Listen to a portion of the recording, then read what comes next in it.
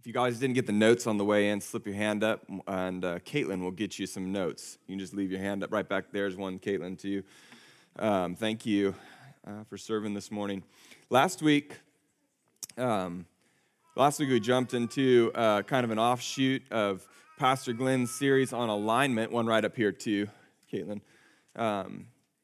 and talked about how to approach the Word of God as one of his practical steps to getting under the waterfall of God's mercy and abundant blessing. One was to read and meditate on the Word of God. So let's dive into that. Let's see a little bit more of what that entails. And so really last week, it's in your notes too as a way of review, the way that we approach the Word of God is with humility and in obedience, knowing that it's true, and with earnest desire and with the Holy Spirit. Now, if we can approach the Word of God every time we open it, every time we go after it with that setting in our heart, right? It's like, okay, Lord, we're here to learn, humility. I'm here not saying I know everything, humility. I'm here ready to do whatever your word tells me to do and to not do whatever it tells me not to do because I believe it's true and complete. I'm here with earnest desire, seeking because I know you have something to give me from it. And I'm here knowing that your word says that your word is only discerned and understood by the Holy Spirit, so Holy Spirit, come. Right? That's before we even read anything, right? But I mean, that's not a mantra. I mean, you can make it a mantra that if it helps you to say it out loud, to hear it, if you're that kind of learner, that's good. Say those things before you open the Word of God. I usually pray before I open the Word of God. It's like, Lord, you need to deafen my ears to any voice that's not yours and blind my eyes to any words that aren't on your pages. Boom. and then I'm a lot more effective with my time. And the Lord can do a lot more when I go into His Word with His Spirit, because that's how it's understood, okay? Okay, Nate, thank you. So today, we're going to go kind of into a part 2 of this and talk about how to correctly handle the word of truth. That's from Paul's letter to Timothy, that wording correctly. Your Bible might say rightly divide the word of truth. And so let me pray, and then we'll get into this morning. Father, we say thank you so much for your word, God. I just get more and more excited that this is a timely thing, God, in your church, for you to be saying, look at my word, look at my revelation, look at who I am, look at the author. Father, that you would draw us in to not setting the Bible aside and using it as some sort of reference or some sort of thing that we can grab and hit people with when we need to, but God, really that it becomes a part of our foundation in you, God, as it is your revealed truth about yourself. It's complete, preeminent, and so important and timeless. It's important. It was important when it was canonized, and it'll be important forever. I thank you, God, for this tool that we have called your word, and thank you for the Holy Spirit. Holy Spirit, we ask you even now, come and do your work in each of us individually so that we can understand, so that we can remember how to approach your words, so that we can remember how to correctly handle the word of God, so that it's useful. We love you, Lord. Amen. The word of God's funny. Today's going to be a lot of teaching, a lot of that I don't often do that in this context. I teach in Sunday school. Those of you that go to Sunday school as a teaching outlet, we do teaching in other places. But this is going to be a lot of teaching, practical stuff, if you guys are okay with that. It's going to be teaching if you're not okay with it, so you might as well be okay with it. But we learn a lot from Scripture when we open it. We also learn a lot from other sources. And sometimes the things that we learn from other sources, we actually try to say that it's from Scripture. That might have been what we were told. That might just be what we thought. And this week I want to show us just some practical steps that we can use so that we don't kind of fall into those traps of misinterpretation or of reading things into Scripture and things like that. Last week we did a big overview. If you weren't here, I said I recommend you listen to it so that this makes more sense. But this is going to be real practical this morning. That's why I printed out some pretty detailed notes. You can use those as a reference. Also, what we're going to be talking about this morning, tip of the iceberg. Peeking inside of a massive warehouse, where in the warehouse you're actually meant to go in and inventory everything that's in there, and all we're doing is going, whoa, that's a lot of stuff. So I'm very aware of that. I hope you are too, that But these are good things that we're going to go over. 2 Timothy 2:14 through 16, it'll be up on the screen. This is kind of our key text that launched us into this study. It says, Paul's letter to Timothy, keep reminding God's people of these things. Warn them before God against quarreling about words. It is of no value. It only ruins those who listen. Do your best to present yourself to God as one approved, a worker who does not need to be ashamed and who correctly handles or rightly divides the word of truth. Avoid godless chatter, because those who indulge in it will become more and more ungodly, and their teaching will spread like gangrene. Beautiful. All right. I would say that actually a large part of what Paul's describing here as godless chatter comes from people not being rooted in the Word of God. So how many of you have been in conversations, and I mean arguments, with people, with other believers about doctrine or theologies, and there's this going back and forth, and you actually realize that the arguments are about opinions and feelings, right? Well, I feel like, well, you should stop right there because, like that's an indicator, and it's not bad to feel. I'm just saying in the context of the word, when we're arguing about a truth, is it apologetics? Like, are we defending what's in here? Or am I going to set myself up for apologies because I'm trying to defend what's in here, right? If this is what's in here, great. But if it's something different, we got to be really careful. So a large part of what he's saying, stop quarreling about words, avoid godless chatter. Yes, gossip. Yes, it probably includes a lot of things, but the context of this letter to Timothy, it talks a lot about the Word of God. So I think that he's actually referring to the fact that people can come together and start talking and start arguing and start amening when really maybe some of those things aren't rooted actually in the Word, but are instead rooted in feelings or emotions or opinions or this is the way I want it to be. So we got to be really careful. Last week we talked about eisegesis versus exegesis, and eisegesis sets us up for disappointment, and exegesis requires a lot more work, and it requires the Holy Spirit for us to get out of Scripture what He would have us to get out of. That's right. Amen, son. Thank you. It's funny. I told a joke this week to Marissa. Maybe she's with the kids. I don't see her, but she's oh, there she is. She's fresh meat around here, right? So she hasn't heard my jokes. So I told her a couple, and then I was like, oh man, I don't know if I've told those before, but I thought it's really funny because it's kind of a springboard into where we're going today. But I asked her, and I was wondering, maybe you guys haven't heard this before, but have you heard what God's English name is? His Hebrew name Yahweh. Have you heard what it is? Do you know what it is? No? You would think it was God. It's actually art, right? Our Father art in heaven. You guys, you've been addressing him wrong all these years.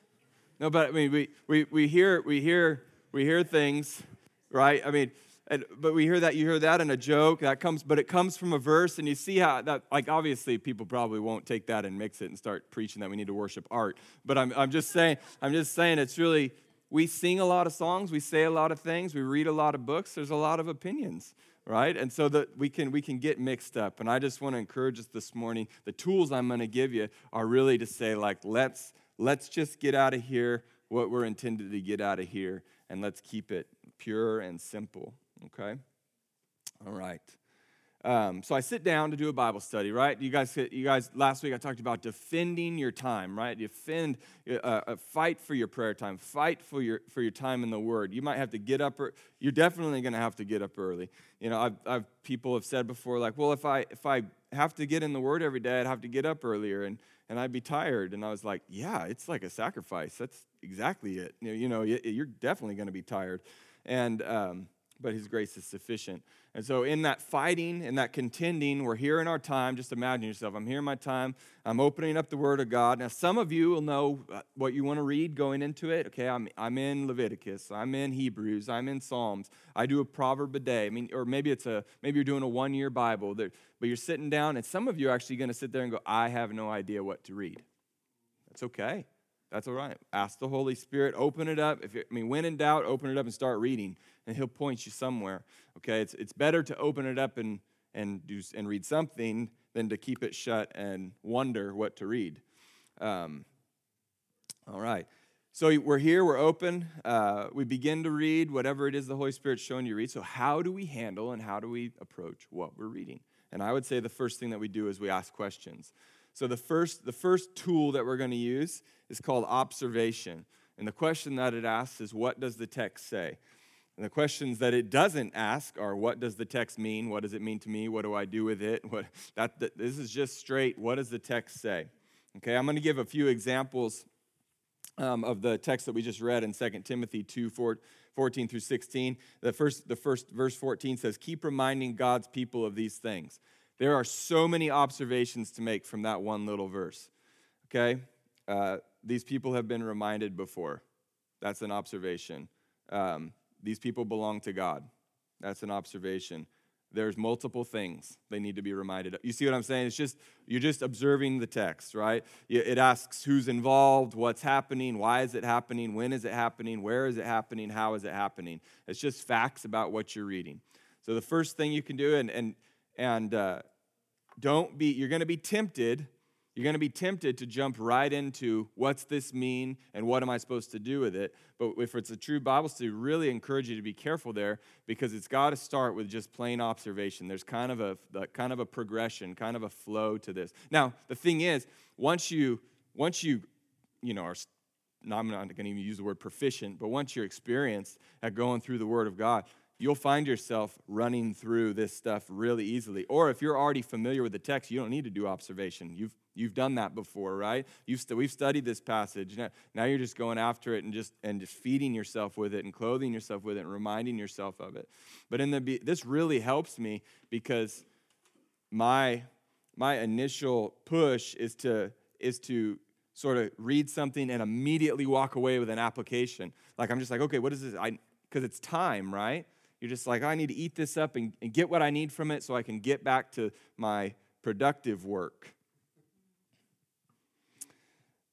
So I want you guys to be challenged in trying to take this step first when we sit down to really handle the Word of God, really study it out, observation, okay? Number 2 is interpretation. And the question that this asks is, what does the text say to those who originally heard it? You guys have heard this before, I'm sure. This is if it's a new concept, that's awesome too. This step is crucial. Say crucial. Crucial to correctly handling the word of truth. Clarifying the meaning of the text as it was originally intended. This is often overlooked, often leads to confusion, often leads to bad theology. Someone walk up to you and, I'm not going to use that example yet. Anyways, crucial, okay? There's so much that goes into interpretation. We're just going to hit a few points today. It's a very, very, very large, they teach seminary classes that are years long on this on interpreting the Bible. But these are going to give you some tools that we can use. Interpretation is sometimes referred to hermeneutics. You guys have probably heard this term before. If you've been around church for any period of time, by definition, it's just basically a method of interpretation. And so there are general principles in hermeneutics or hermeneutic principles that we can follow, or interpretation principles that we can follow that will help us interpret the Word of God. I outlined a few of them in your notes there. The first one's called the literal principle. My pastor in California used to say, if the literal sense makes sense, seek no other sense. Now, this isn't literalism, okay? Literalism is actually going to keep us from seeing all the other types of writing in Scripture, right? Spiritual influence and prophecy and things like that. So if we're literalistic, we're going to read things that are prophetic in nature and not quite understand them the way that they were meaning to be understood. But it is a principle, okay? We approach the language of the text, this is in your notes, to discover and accept the normal, ordinary, customary usage of the language as it was originally intended. I love that. If a literal sense makes sense, seek no other sense. Thou shalt not murder. There's no deeper meaning to that. Thou shalt not murder. Thou shalt have no other gods before me. That's just plain, take what it is. All right, number 2, the grammatical principle is where we discover and comply with the linguistic pattern of the language. So that piggybacks off of like what I just said. You have to know what you're reading. Is it poetry? Is it parables? Is it prophecy? Is it hyperbole? Is it history? There's so many different ways that, because this is written by so many different people and with so many different giftings, in so many different time periods, when you read the book of Job and then you read you read James, you're reading two different writers in two completely different times and two completely different contexts, writing for two completely different reasons to completely different groups of people. And so you can't necessarily read them in the same light, right? They're both scripture and they're both true, but they're different, and we have to understand what we're reading. Number 3 is the historical principle. This is one of the largest parts of interpretation, is the historical principle, okay? That many of you have done Bible studies that involve looking at a historical principle.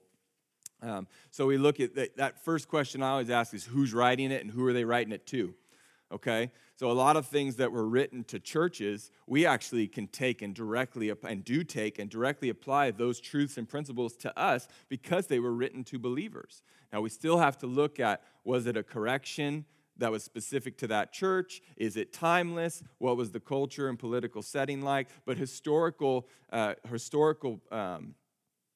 principle in interpretation asks all those questions and gets all those answers, okay? You look at the purpose of the book. So was it a letter to encourage a church, right? Is it a compilation of songs and poems? Is it a historical account, right? Is it a historical account? Is it a prophetic book? Is it is it a mix? Is it a mix of now and then and late? And you have to ask those questions. Okay, what are the dates? When was it written? And according to those dates, what was the political environment like? What was the cultural environment like?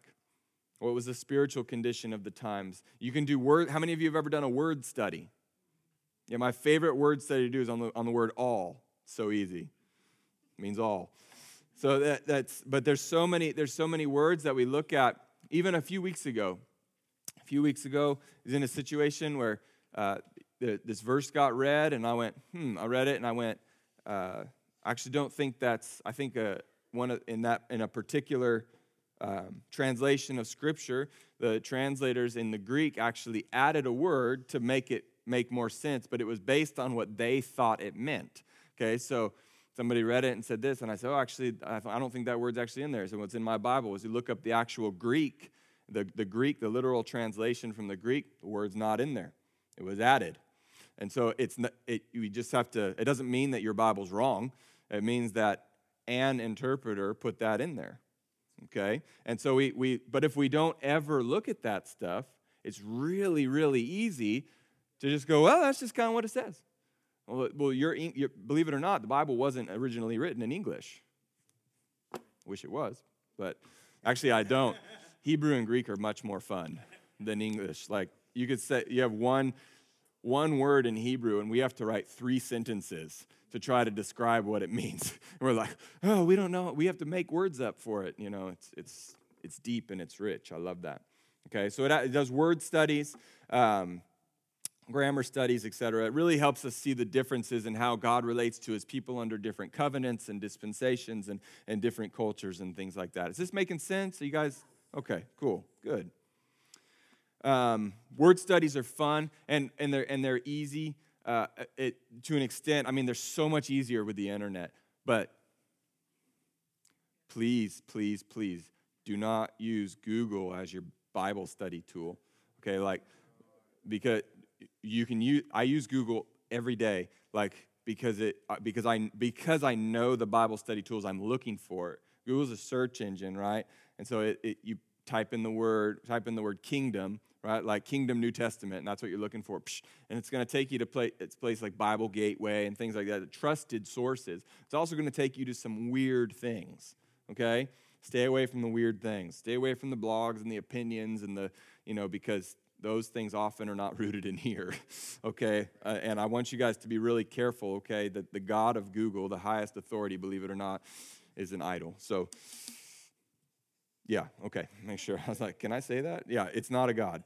But it is a tool, and we can use it. Think about it 20 years ago, when I was a kid, And people were like, why don't you do a word study? My dad's like, go get the encyclopedias. I'm like, but they're heavy.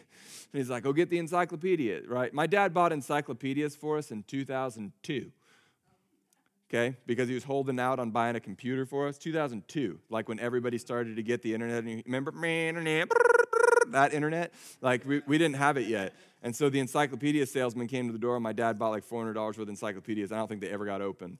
So anyways, that's okay. They make really good boat anchors and stuff. Door stops, yeah. Yeah. All right. Anyways, back in here. The last principle in interpretation is the contextual principle. How many of you guys heard people say, context, context, context. Context is king. Context is key. Context, context. You're hearing it now if it's for the first time. It relates the target text to the flow of the thought leading to the passage and the flow of the thought following the passage. Here's the example that's in your note. The word fan, right? In the context of a hot day, what comes to mind? The fan. In the context of Asia, what comes to mind? This kind of fan. And in the context of a football game, what comes to mind? Okay. If it's an Alabama game. I want to tell you guys, context. One story here has actually set me free. Actually, I told Pastor Glenn it was probably 4 months ago now or something like that. Many of you know my story, how I just, in 2009 started to get set free from a set of beliefs that was really damaging and had a lot to do with just a incorrect view of God's sovereignty, an unhealthy view of God's sovereignty, and a damaging view of God's sovereignty. And so much of that teaching actually comes from the book of Romans. So I had done endless. I mean, I could recite so much of the book of Romans. I'd studied it, for years. I'd sat in classes that were years long just on Romans, in high school and coming out of high school and I would say my college age. I don't want to deceive you, though. I wasn't in college. But I was in this, and so I was so wounded that I didn't even like to read Romans anymore, up until like 4 months ago. Not that I didn't believe what was in it. It was that I would read something and there would just be wounds still that came up, especially in chapters 9, 10, and 11.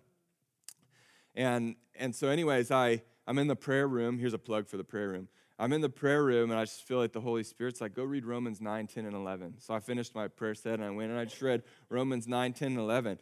And this is the look on my face. I'm not making this. This is the look on my face. I'm like, Glenn, like a kid. Glenn, did you know that Romans 9, 10, and 11 is about Israel, about Jews and Gentiles? And he's like, yes, I did. I'm like, did you know that it actually isn't talking about like lost, like reprobate versus God's church? Like it's talking, the context is Jews versus Gentiles, as Paul writes to the church at Rome. He's like, I know. I'm like, I didn't know that because that's not how it was taught to me. But when you read it like a child, when you read it with the Holy Spirit, when you read it in context and actually exegete from it and not eisegesis, this is what I believe, so therefore I'm going to put it in there and make this mean it. Sorry, word. I got freed. I love reading the book of Romans now because I can read it and I can go like, oh, I know what that's talking about now because I read it with the lenses of the Holy Spirit, not from a tainted lens. So good. Context. All right, number 3, correlation. I love correlation. What does Scripture say about the text? Scripture's the best interpreter of Scripture. It really is. You've probably heard me say, what's the whole witness of Scripture teach on that? Because people will come to me, but what about, and you've heard this, but what about, and then they fill in a verse. And I say, what's it say from Genesis to Revelation, through Revelation? What's it say through Genesis to Revelation? Here's a big one, guys. I'm not going to go into this today, but I'm going to definitely drop a bomb and run away from it. And so, but this, I'm just going to say, and we've talked about it in Sunday school a little bit. Some people, when someone dies or when a child dies, I've heard this many times. People will come to me and they'll say, well, that was just God's timing for that child. I'm like, guys, I don't know. Because the whole witness of Scripture Genesis to Revelation, what I get about life and death is that long life is a blessing and that shortened life is a curse. That's what I get when I read the whole Bible. I draw that principle out. Okay, I'd also draw a principle out that says that the devil came to steal, kill, and destroy, and that Jesus came actually so that we could have life and life abundantly, and to destroy the works of the devil. Okay, and so people are like, but what about when it says that it's appointed once for man to die? I'm like, what about that? Let's look at that in its context. We're not going to do that today. Boom! I challenge you guys to do it, though. It's awesome, and it really, it's heavy, and it's a lot, and there's a lot of mystery in it still, and I don't have all the answers. But I'm just saying, when we ask the question, what does Scripture say about Scripture? Because Scripture is a unit of truth, it really will help us in our interpretation, this correlation principle. We say your interpretation, in step 2, your interpretation has to fit the whole witness. You can't come with a new private revelation that doesn't fit the rest of the Word of God. Something that you're like, well, I know the Word says this, but God told me this. Like, that doesn't fly with, me or anyone. So, the truth, it has to be true through and through. Here's an example. James 2, 24, it says, a man is justified by works and not by faith alone. Okay, that's what it says. A simple reading of that verse raises some issues, right? Because it seems to contradict Romans 4:5, which says, but to the one who does not work, but believes in him who justifies the ungodly, his faith is reckoned as righteousness. And you're like, well, those verses say the opposite things. Well, that's why we need to correlate. That's why we need to ask the questions about what's James, what's that written to, what's it talking about? We got to ask those questions, and that's going to help us out. That type of correlation will lead us to these amazing questions that the interpretation methods will help us answer. Okay? All right. A couple more. You guys good? Good. Stop bragging. I'm just kidding. It's important to realize that the Bible has what I'm going to call apparent contradictions. Some people call them paradoxes. It seems like, well, it says over here one thing, and then it says over here another thing. How are they? Are they both true? Are they both wrong? Did I read it wrong? Is one right and one wrong? We have to start asking all these questions. We need to understand that those discrepancies actually occur in our mind, in the mind of the interpreter, and they're not in the nature of biblical truth. Okay, so the Bible doesn't have any error in it. So if we read it and go, there seems to be some error or some contradiction here, we're probably reading it wrong. Or not wrong, but we probably just need to read more and ask more questions and really go, well, Lord, I know that you're not contradicting yourself, so help me to understand what I need to get out of this and what I need to see, okay? Which actually, those kind of things that we wrestle with lead us into step 4, which is verification. What do others say about the text? I encourage you not to ever just jump to this and say, well, I'm not going to look at the Word of God for myself. I'm just going to pull up Bill Johnson, Derek Prince, Mike Bickle, right? Whoever your go-to, I'm not going to say cup of poison, cup of health, Zeb. Zeb's a good theologian.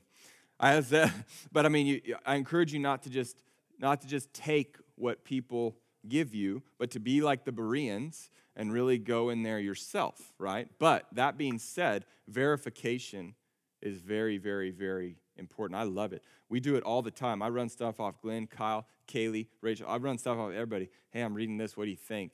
And sometimes, especially Glenn has he among our staff, obviously the most seasoned and intelligent and all these things. And so if I run something by him and he goes, I've never heard that before, I go, probably not from the Lord. Maybe, but maybe.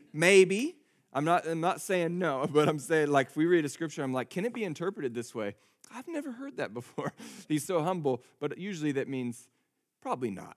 But it's really good. We need, I put in your notes there, your pastors, your home group leaders, disciplers. These are great people to verify things, to bounce things off of. Hey, here's what I'm getting when I looked at the text. I kind of did this study. I know that Paul's writing to Timothy and all this. But here's what I don't understand. And you kind of lay it out, and then you can get feedback. Commentaries are good places to get feedback. Don't use commentaries as a crutch. Same pastor that said, if the same sense makes sense, if the literal sense makes sense, seek no other sense, always used to say, don't use commentaries as a crutch. Because a commentary is what? Someone's opinion. It's someone else's opinion, okay? Just like verification, we have to understand commentaries aren't Scripture. Commentaries are opinions about Scripture. And there's 4 main different kinds of commentaries. I think I put them in your notes. It's not important to go into all the different descriptions of them today, but I can explain them to you later or at a different time if you'd like. But the exegetical, expositional, homiletical, or devotional commentaries. Devotional commentaries are the easiest ones to read, basically. Commentaries are useful. They help us, and verification is useful because they help us not to develop any what I call new beliefs, right? Beliefs that there's a different Bible study method that actually asks the question, has it been a belief in the church since the church was established? Like, has it been, even if it's, now held in different denominations or streams, like these guys don't believe it and these guys do, as long as it didn't appear in 2019, we probably it holds some weight. You understand what I'm saying? Like if I come out of my Bible study and I have some sort of new doctrine of private revelation, verification, hopefully you verify with people that'll say, no, please don't do that, because that's adding to the text and we don't need to do that. All right? Okay. Number 5, last one. Application. Often the first question we ask when we read the Bible, what does this mean to me? What do I do with it? But usually I would encourage it to get pushed to the back of the list of questions that you ask. Make it be the last question that you ask, because you'll only apply it correctly when you understand it correctly. Paul wrote to Timothy and encouraged him to teach people at the time to correctly handle the word of truth. Well, that involves knowing it. That involves understanding it. That involves believing it. That involves being committed to obeying it. That involves all those things. We can't apply it at all and make it our reality if we don't know it. It's making the truth, the definition of application in this context, making the truth in the Word of God part of our experience. And there's also going to be a temptation. In closing, I'll say there's also going to be a temptation. We've probably all been guilty of it.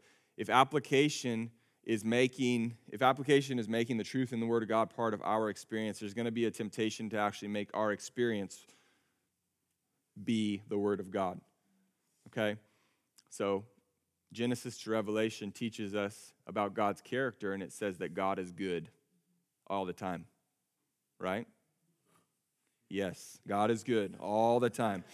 We need to read our word. God is good all the time. So when someone comes up and goes, I feel like God dishes out evil sometimes. Like, I feel like God gave me this cancer.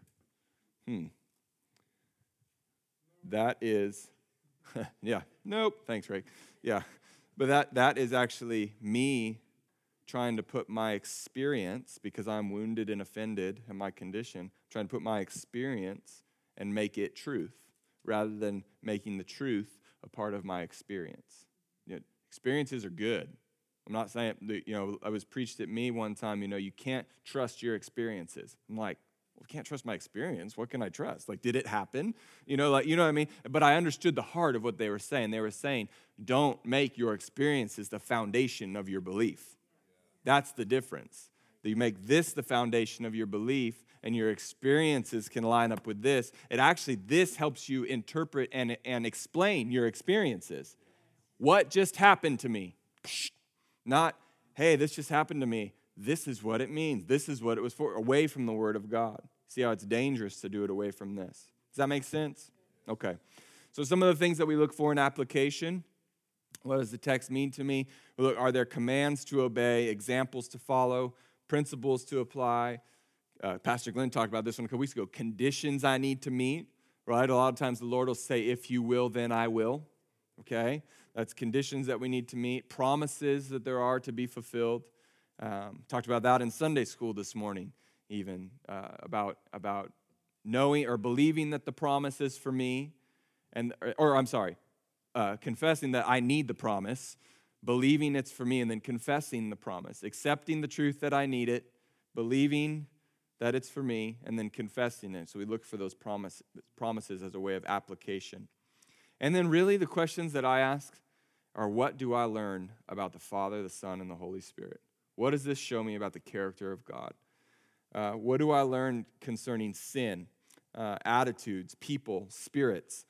Because oftentimes what we do is we approach the Word of God with a predetermined answer to our question that we have, and we search in here for a way to make it valid. I don't want to move out. I want to keep living with my girlfriend. It's got to say, look, there's grace and mercy. God has grace and mercy. Man, it just doesn't work like that. So we actually come to the Word of God, but that's not coming to the Word of God humble. Remember, we have to approach it in humility. That's not coming in obedience, because you're actually looking to just keep doing what you're doing, even if you're confronted with do something different. And it's not coming in earnest desire. You're coming in fear, right? And you're not coming with the Holy Spirit, because he's sitting there going, excuse me, may I come in? Right? And we're like, no, we don't need you. Anyways, none of you do that, I know. I hope this has been helpful today. I really hope these has been practical steps for if we're to approach the Word of God and really, really hold it as a foundation, then we have to know how to read it and study it and apply it. We have to know how to interpret it. Now, there are countless sources and interpretation tools and word study places you can go to, countless people you can verify with, commentaries you can use. Pastor Glenn and I could both suggest good ones. We can definitely suggest bad ones, and we can, or just ones to stay away from. That's all. But the long and the short of it is, we each have to get into the Word of God for ourselves. We each have to believe that it's true. We each have to dive in and go, because you can do it. Bible study's not for theologians alone. You know how I know that? Because I do it. Thank God that he's chosen to use the foolish things of this world to confound the wise. Worship team, can you guys come on up? Thank you guys for hanging with this morning. I know it's different. It's different to have more of a teaching time in this time, but I felt a heavy burden on this 2 or 3 weeks ago to end up here, because as I said last week, and even the church is getting away from the Bible. Of course, our culture is, but even the church. And I just want to say, may it never be. May it never be. Sin doesn't have to abound more so that grace can, that question about, should we sin more? No! Well, Lord, we see that when they take Bibles out of schools, we see mass revivals. So I'm just going to take the Bible out of the church so that revival can come. That's not it. That's not the formula. And so I just have this deep desire in my heart to see the Word of God brought back to the forefront. We don't worship it, but we worship the author. Man, it's his revealed word for us. Man, if you have your Bible, if you could just hold it up. We're just going to pray. Thank you, Lord, for your word. God, there's so many people around the world. This is illegal in countries. This is burned if it's found. People are beaten, imprisoned, and killed if they're found with it. That alone should tell us how much power lies in it. Never before and never again has there been or will there be a more controversial book, a more life-giving and powerful book. This is alive, Lord, and we say that we want to approach it in humility, in obedience, with earnest desire, and with your Holy Spirit, Father. We want to see, glean, learn, interpret well, and Father, apply everything that's in it that you have for us. Every principle, every command, every thou shalt not. Every single thing that is in this revelation, we want. And I want to be able to know it, defend it, love it, and be amazed by it every day. And so, Lord, I commit to even getting into it more and more and more and more. And Father, I'm going to say out loud in this prayer, because it's true, I know that I'm going to get tired when I open it. I know that the devil's going to try to get me to go to sleep when I read this. I know that as soon as I open it, my phone's going to ring. I know that as soon as I open it, the TV's going to get turned on. As soon as I open it, my kids are going to need me for something. As soon as I open it, my stomach's going to start to hurt. As soon as I open it, I'm going to get a headache. I'm opening it anyways. I'm reading it anyways. That's the fight. We're going to fight to get this revelation inside of us so we can be transformed by the renewing of our minds to be able to test and to prove. Thank you, Lord.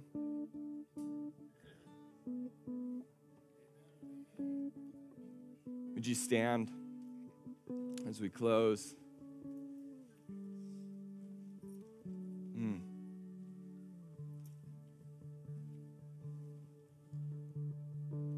I was talking to Kyle. I didn't go to seminary, but I did do this night school seminary classes thing for a couple years. And one of the things that we had to do was memorize the Nicene Creed, which is similar to the Apostles' Creed, it's a little different wording. And we have to say it before every class, the whole thing out loud. And you realize as you read the Nicene Creed that you can read, the more you learn about Scripture, the more you see actually how every single line is a proclamation of truth and a harsh correction of a wrong teaching that was going on at the time. Some of the ones that stick out to me the most, Jesus Christ, begotten of the Father, not created, right? Jesus Christ is not a created being. That's in there for a reason. Of the same essence as the Father. Talking about that Father, the Son, and the Holy Spirit are all God. And that the Holy Spirit proceeds from the Father and the Son. I love this wording in it. I love that they wrote it down. I love that it's rooted and grounded in this. And the reason that they did it is because they needed to teach themselves that, because there's a lot of swirl and there's a lot of falsehood going on. And if we know the authentic and we know the genuine, we are able to react in a right manner all the time. I'm just real thankful for that. So if our prayer teams could come forward, just home group leaders, and if you guys would come forward. If you guys have any prayer requests at all for health, for finances, for jobs, if you need prayer for those words that Kyle gave her, those words of knowledge, if those landed with you and you need somebody to pray with you, come forward. And worship team's going to play. Pastor Glenn's going to prophesy. I'm just going to take a second. I encourage you to take these notes home, put them in your Bible, and as you read, keep those out and check yourself and look at them as a guideline. This is one of the most important messages that's ever come forth from this house. Because deception is at an all-time high, and if we cannot run with the footmen, how can we run with the horsemen later? Right. If we're not ready now, if we're not doing this now, how can we be ready in the days ahead? And I want to just publicly say how thankful I am to have a staff, to have an associate, and a worship leader, and back there, Derek, who love the Word, who can be trusted with the Word, who you can go to them and they're going to give you counsel based on the Word. This is like really, really serious what's happening in the earth today of deception. So that's the only reason I came up to interrupt, was to say, take it. I'm going to put that in my Bible. This is my reading Bible because it's not so big that I've got other things. But take it and just refer back to this.